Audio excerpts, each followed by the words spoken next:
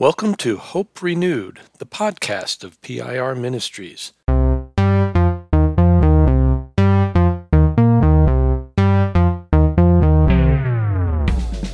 Thanks for connecting to Hope Renewed, the in-depth podcast about pastoral renewal and restoration.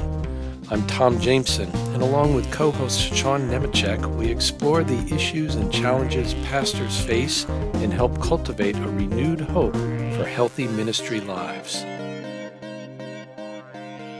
Today on Hope Renewed, we are sitting down with Jack and Sharon Brown, whose journey in ministry has truly been a personal discovery for each of them about who they are in Christ. Jack and Sharon have served in a variety of ministry settings, including as co-pastors together. Their unique perspectives and experiences have uncovered a wealth of hope for pastors and ministry leaders, and we are privileged to share with them today. Jack and Sharon Brown, welcome to Hope Renewed. Thanks Great for having to be us. with you. Guys, it's so much fun to have you with us. Just for the benefit of our listeners, would you just tell us a little bit of the story of your ministry journey together? Where did it start and what stops have you made along the way?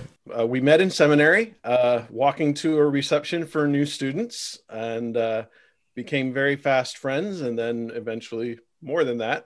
And, at seminary, you do these internships. At our seminary, they called it field education. And we both did it at different places our first year, but then second year, we thought it would be really fun if we could do it together. And so I went to the church where I had done my first year of field education and said, could we maybe bring someone else? She's really cool. Can we have, and of course I had my other reasons for wanting to be around her. I was going to say no competing interests there. But they were totally open to it. They were excited about it. So that was really our first experience of doing ministry together. We did the typical seminary internship things. We would preach, and I led the youth group. We always talk about, and joke about the fact that, seminary interns are almost automatically the youth pastor, which was a very interesting experience. I quickly learned that was not my calling, but we had a blast working together. But then something very interesting happened about halfway through that year. The senior pastor, who we had become really good friends with as well, announced that he was leaving this little tiny church in Milford, New Jersey, this little tiny country church. He was taking a somewhat larger church in the suburbs of Philadelphia. And after a number of conversations, the elder board at that church said, you know what we're going to do? We're not going to bring in an interim pastor right away. We're going to let Jack and Sharon just kind of be the main ministerial presence for the last few months of their internship. And then we'll bring in pastors if we need, weddings, funerals, sacramental type duties, things like that. So for how many months was it, Sharon? I was trying to remember that we were doing that. We started in January and would have gone through May. Yeah. And so we had experience preaching every week, taking, kind of alternate Sundays and such. But it was really also, I think the church saw this as an opportunity to build into our lives and give us, some experience that maybe the average seminary intern wouldn't have. But it also just started to plant seeds, I would say, in us of realizing just how much we loved doing ministry together and what a great team we made. And even back then, we started to see how, the gifts that God had given us for ministry complemented each other really well. We kind of filled in each other's gaps in a lot of ways. And it was fun. It was exciting. It was educational. And it definitely strengthened our relationship, as we were moving forward toward what would eventually be marriage. And we are so thankful that church was willing to kind of take a risk and do something like that. Yeah, that's huge. Yeah, and we did have, pastors who would come in, and we even had someone from our seminary who came in and guest preached on an Easter Sunday. So, the seminary was aware of what was happening, and we were, you had to fill out reports for the field education office. And so they were supportive in that as well. In fact, I seem to remember that someone from the field education office, was working with someone on the elder board of that church to just kind of hear the parameters of what is going to go on. And here's how we can use this time to really let it be what God would have it be, in building these two people up in their future ministry. In fact, I remember the very first Sunday that we were scheduled to take leadership. Jack was scheduled to preach. And 48 hours before he was scheduled to preach, he was hospitalized with a kidney stone, actually. And so I remember sitting in the hospital room talking through his notes in terms of what, the scripture text that had been chosen and what he was intending to preach as this very first transitional Sunday, reminding the congregation who is in charge. In fact, I think that was the title of the sermon, was Who's in Charge Here? And it was pointing to Jesus.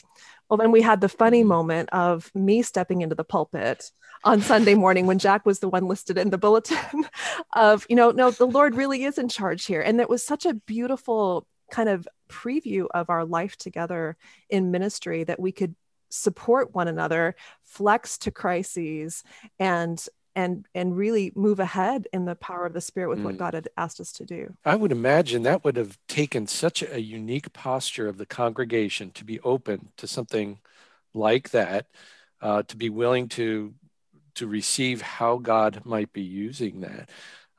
Was that your experience then as you went on in ministry life? It was. Each of the congregations where we were privileged to serve brought their gifts of encouragement. They were places where we were able to be stretched and to grow. And certainly that first one, I think they took very prayerfully their role in our formation as pastors. And so we'll always be grateful for that. You had asked earlier, Sean, about kind of the stops along the way, because we certainly have had those in ministry as well. Our first church after we were married, we were married our senior year in December. And then our first church posting was in Scotland. So we moved to Glasgow, Scotland as newlyweds, and served at two different congregations until our son David was born. And then I took some time off when David was young, and Jack took the lead on pastoral staff in various settings. We had an opportunity when David was a preschooler to serve together on a church in Tulsa, staff in Tulsa. And then we moved to Southampton, England, where we served on a pastoral staff together.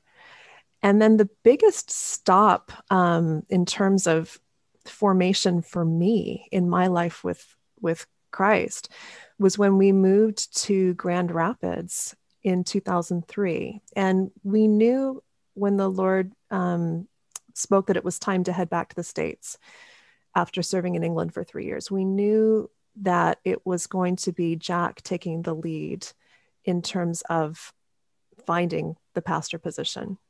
And so when one opened that we knew God was calling Jack, where Jack was being called to serve, it was just an opening for one pastor.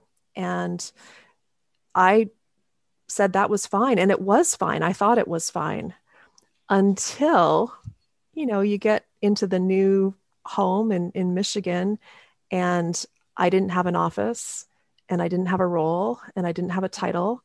And my phone wasn't ringing, and no one really cared that I was also a pastor, and I wasn't being asked to teach Bible studies or preach or visit the hospital. And I had such a profound sense of disorientation. Once my pastoral identity was stripped away, then who am I? And I couldn't even hide behind having young children at home, because our only son, David, was 8, and I would walk him to the bus stop in the morning and walk back to an empty apartment where no one needed me. And I remember walking back one day and just saying to the Lord, I don't know who I am when I'm not serving you. And I just felt the Holy Spirit say, now you understand.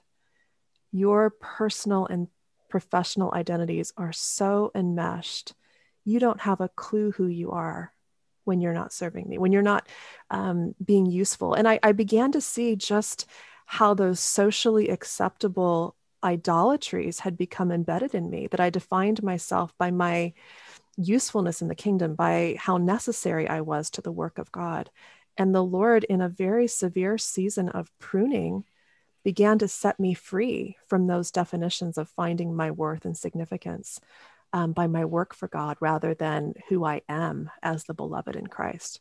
And so it ended up being 3 years before the Lord opened an opportunity for pastoral ministry for me again. And it meant at that point, he, in his genius way, opened a part-time job for me at a church in crisis, and then transitioned Jack from his pastoral role at one particular church into co-pastoring with me for this congregation in crisis, where we ended up serving them for 10 years. So ministering together as a couple must have some challenges. What was it like serving in pastoral ministry as a married couple? I remember the first day we were talking with this new congregation about, because it was originally an interim sort of situation. I was hired for, 20 hours a week to serve as pastoral care. Jack was brought in serving kind of part-time both places. And then we realized the Lord was calling us into permanent ministry there. And we had a conversation with the leaders in the congregation, and they said, how can we best serve you in your ministry here together? And Jack and I told them two things. Please don't ever pit us against one another as pastors. That our marriage is strong, but that's a lot of stress on a marriage where you say, well, we prefer so-and-so's preaching, or we're not happy if so-and-so doesn't do the hospital visit, right? Mm-hmm. And so please don't do that. Secondly, we have one child. At the time, David was kind of 11, I think, 10 or 11. And we said, we can't have David growing up resenting God's church or feeling like the older sibling that has 70 people in it gets more of mom and dad's attention than he does. So give David the space to make his own choices about how he will participate in the life of the body and what he will do. Nurture that freedom in him so that he grows up loving God's church, not resenting it. And in the 10 years there, we can honestly tell you that the congregation didn't violate either one of those things once in 10 years. They were so committed, because it can be a precarious place for a husband and wife to be serving a congregation together, full of joys, yes, but also full of potential pitfalls. So without the congregational support in that ministry, I think it would have been a much different experience. Well, and we were blessed at that church, as Sharon's already shared, in so many ways. We were also blessed with a really strong pastoral relations committee. As Sharon said, this was a congregation that was in crisis. They had gone through a really difficult season. They were broken themselves. And it really, that brokenness kind of informed how they started seeing themselves and how they saw themselves in relationship to their pastor. Part of the brokenness that had taken place had to do with the relationship between the pastor and the congregation. And so as we began our work there, they were very intentional about forming a pastoral relations committee that would support us. And, that phrase in the denominational backgrounds I come from, PRC, what they call a pastoral relations committee, can often, that term can strike terror in the heart of a pastor because it's a thinly disguised performance evaluation. And you get, and basically you sit down and you hear from them every complaint that they've received about you. And then it just becomes what feels in some ways like a beating down. But then this PRC at the church we were serving together, again, that same kind of posture that they had during the interview process of, how can we support you? How can we encourage you? How are you doing? How is your relationship with Jesus? How can we pray for you? And yes, there were issues that were brought up, but it was done in such a beautifully sensitive way, again, honoring those two requests that we had made of them during the interview process. And so for those 10 years, we had this just beautiful body of people building into us and supporting us. and calling us to task when we weren't resting, when we weren't taking Sabbath, when we weren't taking vacation. And they would say, if you are not well, we will not be well. And so it was that constant exhortation and encouragement, and not just for us, but what does David need? Is there anything we can offer him as well? So it was two members of our leadership team, our elders, plus two lay people. And what we were able to establish in that life together, we knew they were for us and they knew we were for them. And there was this mutual love that enabled us to say hard things to one another when that was necessary as well. And the thing that happens, another thing that happened that was so beautiful through the years, they, in that relationship, that they really saw it as a relationship, not just employee. It wasn't just employer employee. It was, we are a family. We are brothers and sisters in Christ. We are, like Sharon said, we are for one another. They started to see and understand our particular strengths and weaknesses in the job, in our roles in the church. And Sharon, you tell it better than I do. The observation that one member of the PRC and leadership team had about the way we work together. Yeah, we were in a meeting one night, and she said, here's what we have. We have two shepherds. Jack is the shepherd who's on the hillside, to whom the Lord gives the vision, like we're heading that way. And Sharon is the shepherd among the sheep, saying, this one is thirsty. This one's too tired, can't go any farther. This one has a broken leg. This one needs food right away. And she said, that's what we have in terms of the complementary gifts. And so they were willing to flex with us, to say, a continual open-handedness really of our job descriptions, to make sure that we were each serving to our highest potential in Christ in terms of the gifts that we had been given, which again is rare. And I wish it weren't rare, but let's just say it's rare and beautiful. Yeah. And I'm thinking in this of the pastor who's hearing this and saying, yeah, oh boy, wouldn't that be nice?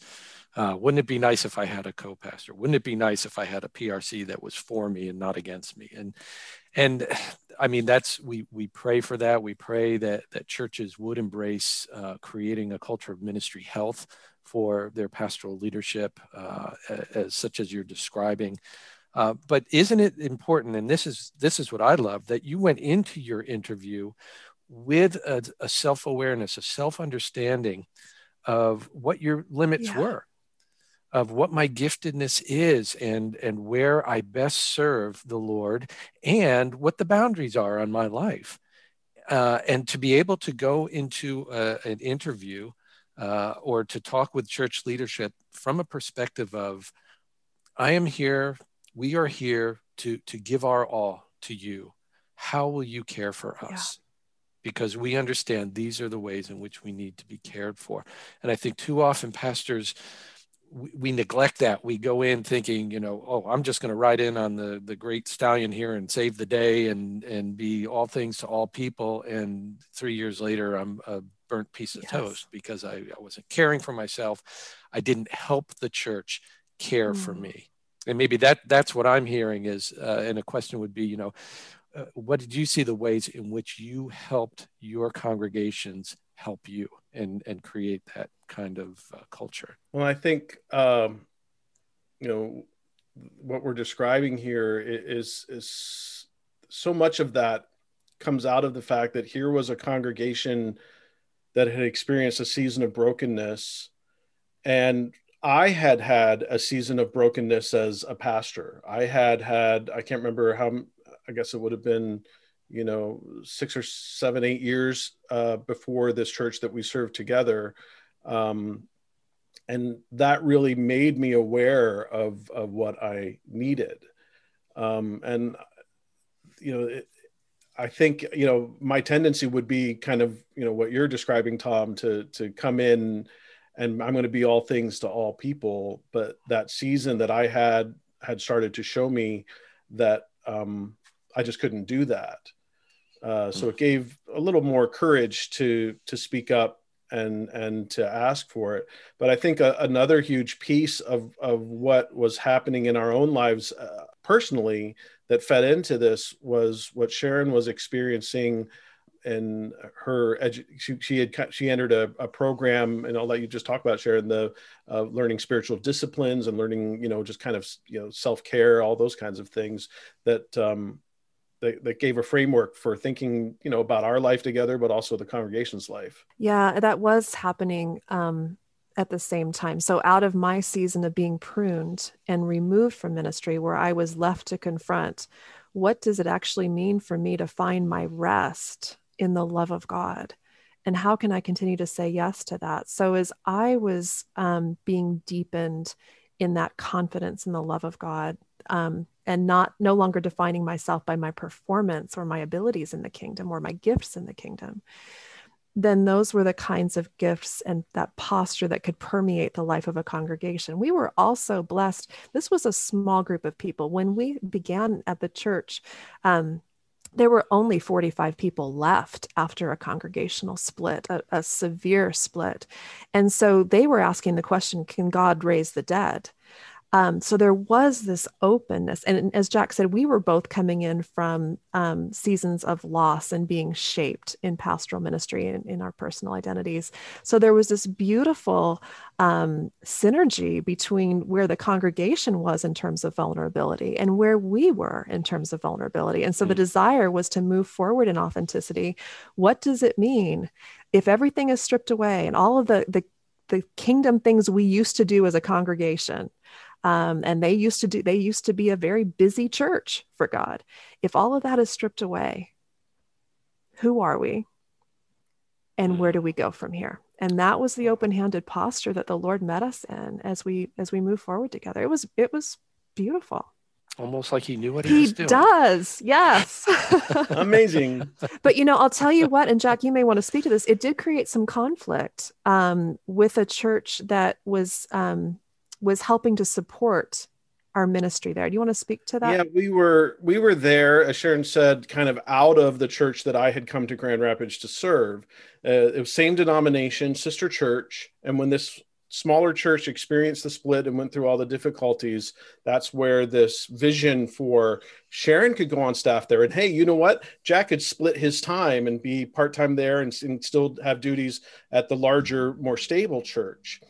And this larger, more stable church, I would, fair to say, they had difficulty understanding what was happening now at the smaller church and this posture of brokenness, because the initial question was, well, what programs can we immediately implement at this smaller church? They're going to start building the numbers back. And what can we do? What can we do? What can we do? And one of our very earliest meetings with the leadership team at the smaller church, we decided we're going to do nothing but pray. And we literally shut everything down except Sunday morning worship. And everything else was devoted to just prayer and cultivating this posture of open hands. Lord, what would you have us do? What would you have us do? And that did create quite a bit of tension with the larger church that felt that we were moving too slowly.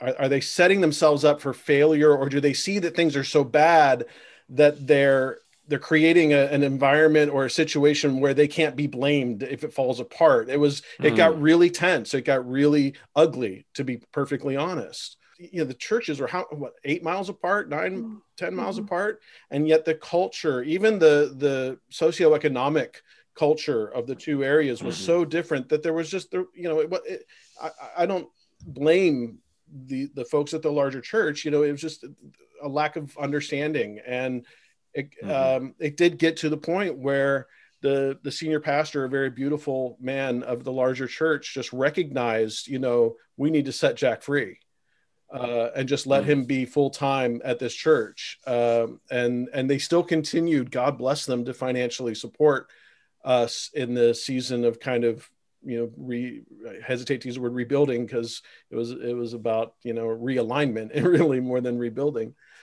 And they were so generous to us in that. But that kind of culture of, well, what are we doing? What are we doing? What are we doing? And no, right now we're not doing anything. We're just listening. We're just praying.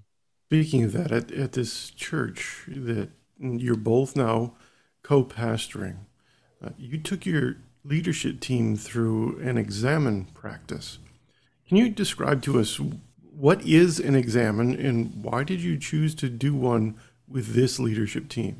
Yeah. So briefly, the examen comes out of the Middle Ages, early 16th century with Ignatius of Loyola. And it's designed really for individuals rather than communities, but it's a daily review of your life with God. And it's noticing at the end of the day, you invite the Holy Spirit to draw your attention to the movement of your soul that day, and to your life in the world. So you ask questions like, Lord, where was I aware of your presence? And where did I respond to you today?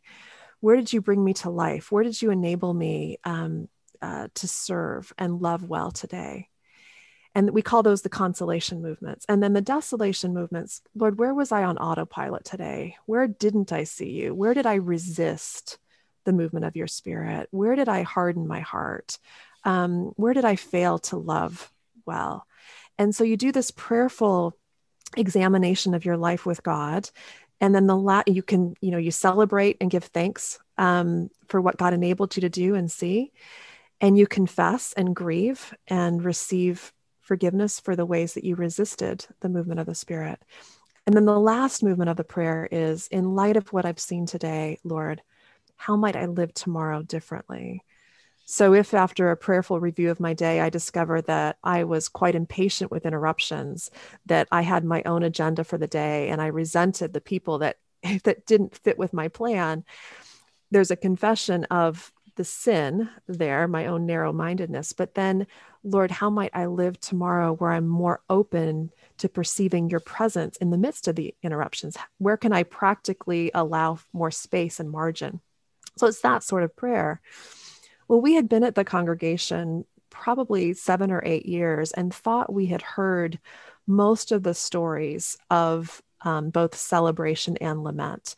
And there was a lot of lament that we were doing. It was really, when Jack and I began ministry there, we entered a congregation in trauma and we were in triage mode pastorally for a long time.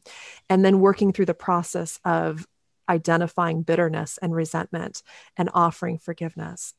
So we felt the Lord leading us into taking what is a personal review, typically the examen, and broadening it into community.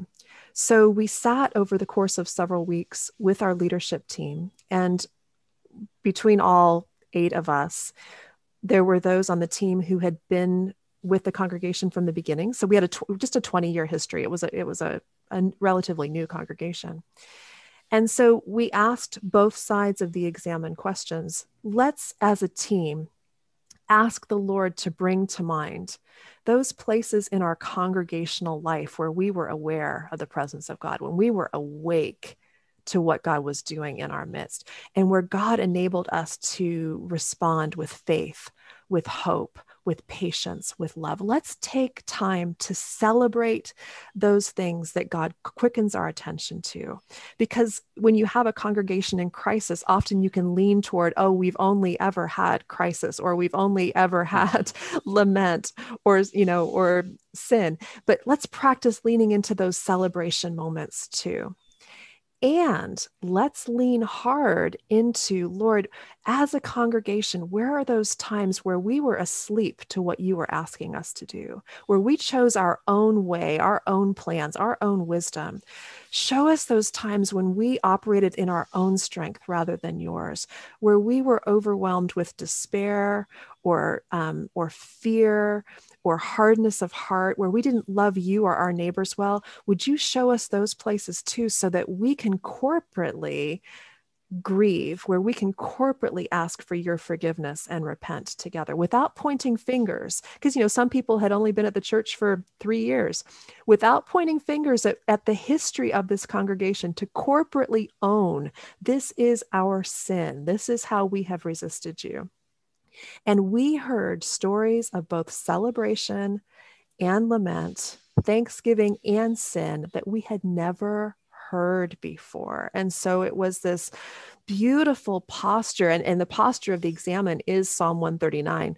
Search me, know me, and reveal. And that's what we were saying corporately as a leadership team to the Lord. Search us, know us, and reveal, because light comes as a gift to expose what's in the darkness. And we can always be confident it's the Holy Spirit's work when we see what we haven't seen before, and can really lean into the grace of God that covers that as well. And that concept of ownership that Sharon's talking about was so key, because I think a lot of times in a church that goes through a split, there might be a tendency to kind of point fingers at the folks who left and say they are the ones who are responsible for the crisis that we're in. They're the ones who made this happen.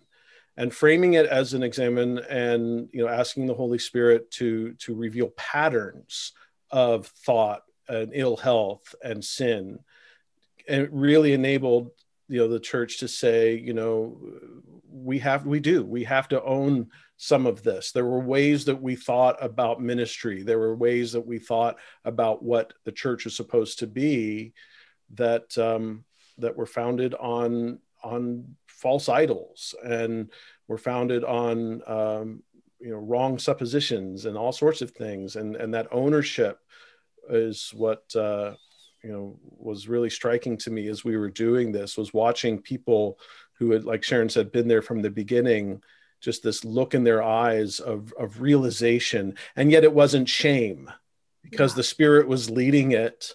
It was a, we've used this word a lot already in the podcast, but it was a beautiful realization of God was being gracious and showing these things so that we can, as Sharon said, pray through it together and repent, and then receive grace in a whole new way. And you did this with the leadership team. Was there trickle down? Well, obviously, there must have been trickle down into the congregation at large. Was there resistance there to what was going on? There really wasn't. And we didn't do a specific examine like we did with a leadership team with the congregation.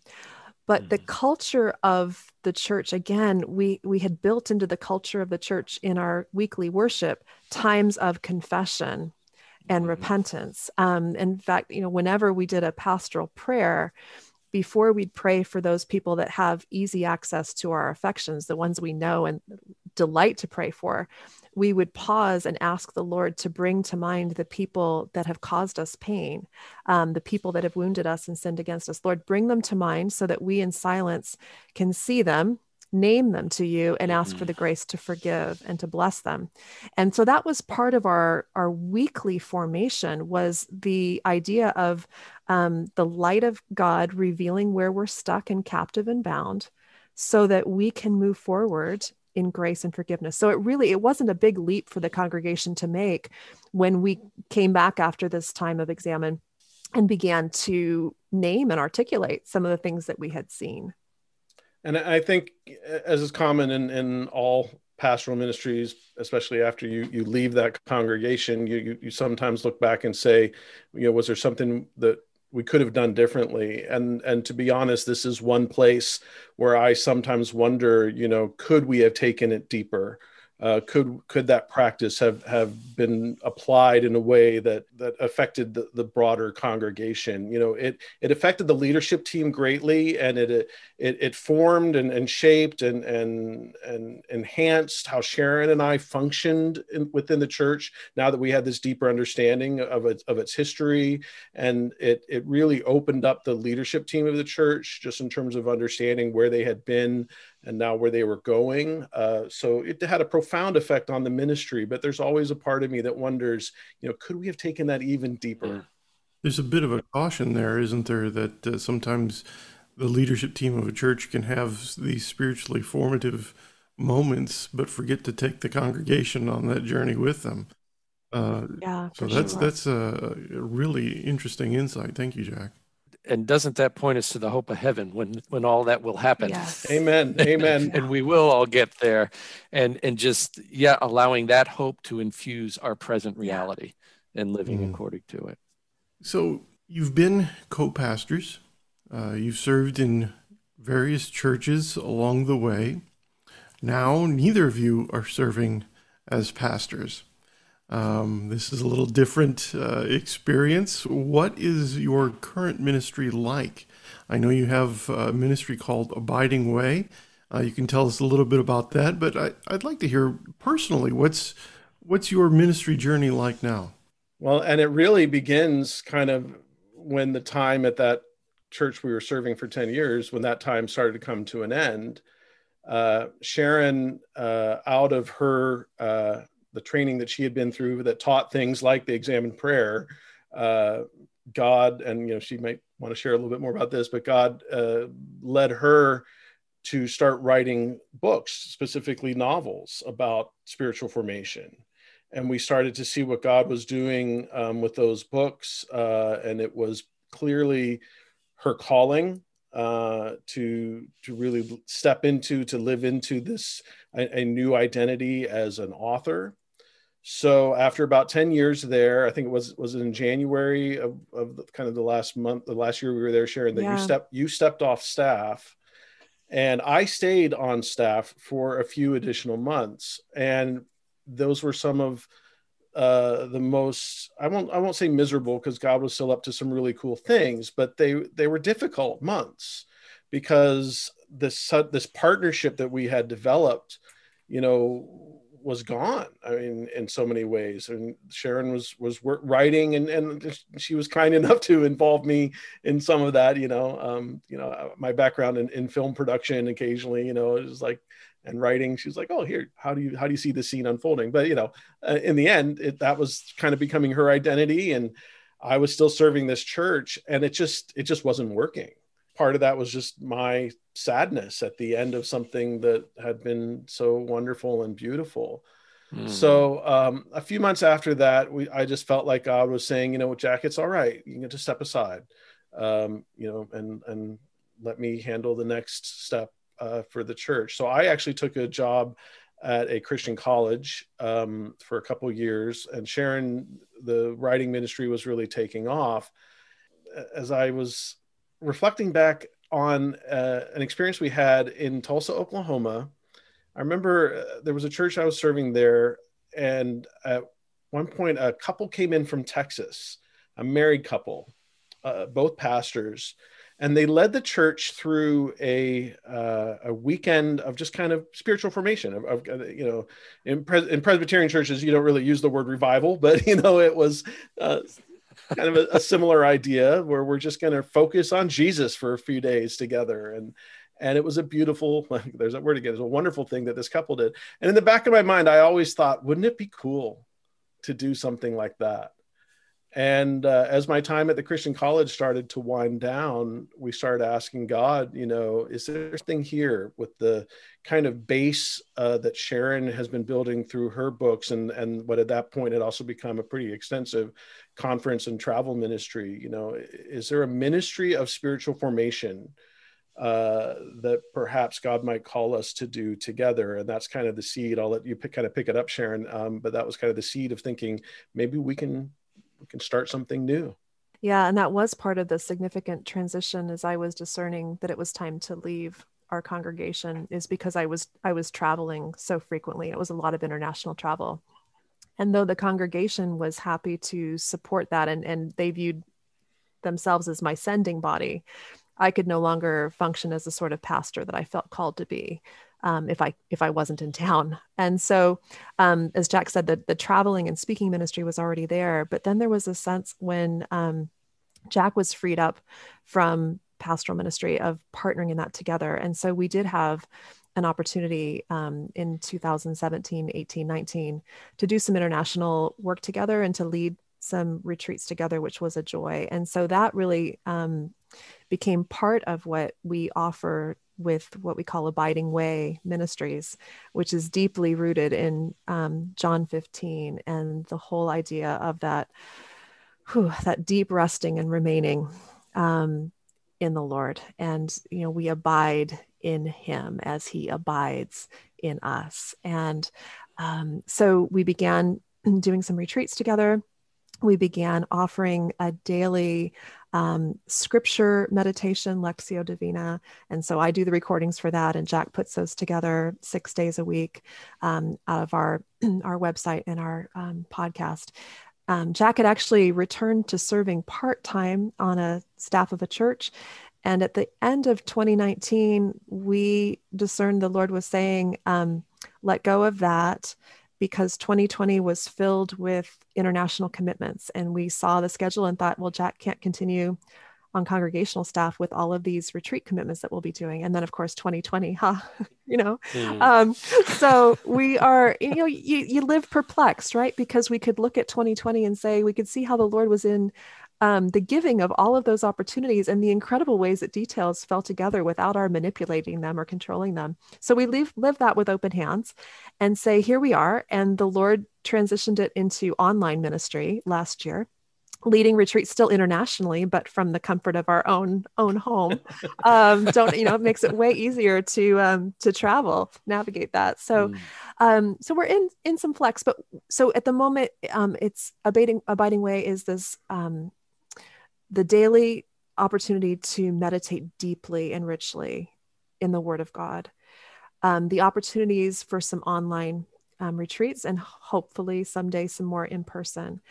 And then hoping to begin to curate spiritual formation resources for people that will be meaningful and significant as we all seek to abide more deeply in the love of God, the presence of God, in that intimate communion. And even going back to, our very first experience of ministry together, and the realization that we had complementary gifts and we fill in each other's gaps and such so well. Through my experiences, especially over the past, 10 years or so, I have developed a huge passion for congregational formation. Sharon, the novels that she writes are really geared for, giving every person who reads her novels or attends one of her retreats to think deeply about who they are in Christ. What does it mean for them to abide deeply in Christ? And then, what we want to start, when Sharon says start curating resources, working together, we have a wonderful board of folks that are alongside us in this ministry, including, seminary professors and other pastors, and, to start even looking at, so if I'm thinking back to that, the examine practice that we did with the leadership team, are there ways that we can start developing resources for congregations to say, here's some things you can do together as a congregation to deepen your life in Christ and see you through difficult seasons. I'm just struck. I can't imagine what churches are going through right now. Their whole, identity is such a key issue for me. It always has been, and for congregations. And I think God is, everything that can be shaken will be shaken, right? And that's kind of where we are right now. And I think to be able to curate and offer some resources for that would be a wonderful gift. We've been hearing this continued theme through our whole discussion of what does it look like when Christ leads the church. And it's just been a profound gift, I think, because sometimes it doesn't feel that way, and especially in a small church. Sometimes we lose sight of that fact, and the leadership loses sight of who's really in charge, and being Christ, not the pastor, not the board.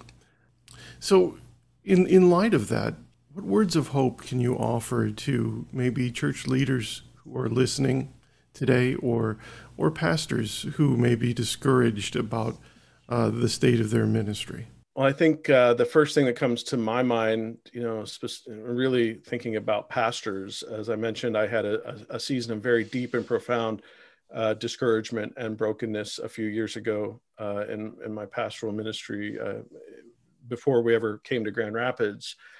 And the one thing I realize now as I look back on that is I didn't tell anyone. Sharon could obviously tell, but there were things that I wasn't telling her. I was just keeping it all inside. I didn't reach out. I didn't have a support network of any kind, and it was dark. It was very dark. And so the first thing that I think about, and when I've had a chance, I've been blessed with a few opportunities to speak to graduating seminary students over the past few years. I always talk about, don't be afraid to reach out and to get help. In fact, when we moved to Grand Rapids, the Lord said to me, how long are you going to just leave this stuff buried inside of you and let it continue to become toxic? And so one of the first things we did when we moved to Grand Rapids was I said, I'm going to find a Christian counselor and just start. I had issues from my childhood as well that had just gone completely unresolved. And I've been with that same Christian counselor now for about 15 years. And, she is wonderful, and she has helped me in so many ways. So that's the first thing I would say is, reach out and make connections with, someone, if it's a counselor, if it's a friend, if it's a group of friends, if it's a small group of other pastors, whatever it might be. Don't be afraid to ask for help. Even reach out to PIR Ministries, We are huge fans of what you guys do. Unashamed plug. Thank you very much for that. Sharon, what would you say to discouraged pastors? The same sort of thing. It can be so severely isolating in pastoral ministry. So to find a couple of trustworthy people, and even through PIR Ministries, to find other discouraged pastors to form community. And that's what I'm hearing a lot. I work as a spiritual director, so I am alongside a lot of pastors, and to be able to find a community where you can be heard, where you have a commitment to one another to be a safe space, a trustworthy steward of one another's stories, and to find communities of pastors where you can be that for one another is really important. I think also, as we think about congregations, are we willing to let the Lord search us with light, to reveal our own hardness of hearts, our fears, our patterns of sin? Do we want to be the sort of place where we can be vulnerable and authentic with one another? Do we want to be the sort of place where we can be honest about the way our regrets or our shame or our desire to move forward in a different way? And maybe just begin by asking that question. We are in a season of upheaval. We are in a wilderness season. And the beauty of a wilderness season is that all of our familiar props and idols that make life work for us are stripped away. And so the opportunities that come with seasons like this are enormous if we will watch for what God is revealing to us, both individually and corporately. In fact, if I could just share a quick story, I went to a pastor's conference a few years ago, and it was being led by Pete Scazzero on emotionally healthy spirituality. And you guys know how, folks listening know how it is when you're a pastor and you go to a conference, the number one thing you're thinking about is, what am I going to learn here that I can take back and teach the church? And so there were probably, 60 or 70 of us in this room. Then we may have started that conference in that posture of, I'm going to learn great stuff, and that I'm going to teach everyone else. But very quickly, the Lord started doing something very different in that room. And before long, there were just amazing stories being shared of burnout and discouragement and brokenness. And, it was in the context of, Pete Scazzero saying, be honest with yourself and be honest with one another, and let go of this idol of performance. I think that was kind of the main theme that started to come through. And I think that speaks to individually to pastors, but, Sharon was just talking about congregations. We have these idols that we hold on to.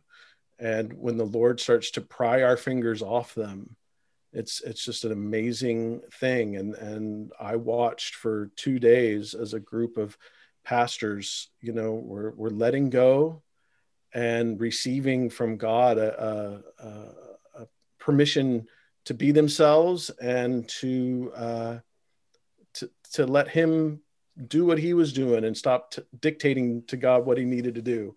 That will always go with me, and I think in every ministry context I'm in from now on. It's so exciting to hear how God has tilled the fields of your life and to see the fruit that is being produced in that. How can people access Abiding Way and some of the other resources that you have? Yeah, our website is abidingway.life, Life.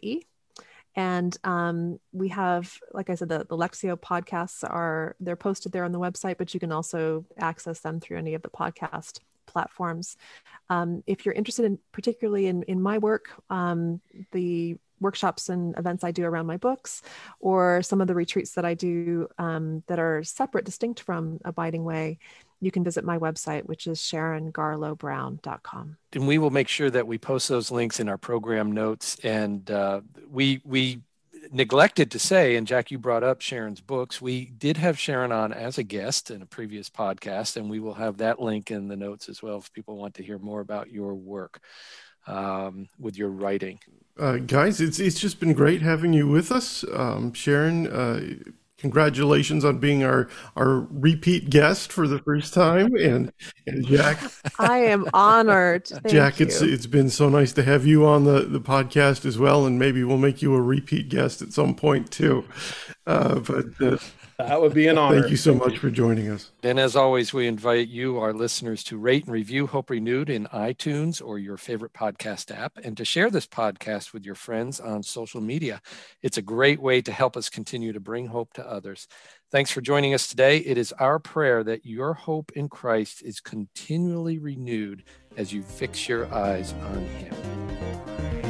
PIR Ministries partners with God and the Church in the work of pastoral renewal and restoration to cultivate new hope for healthy ministry lives.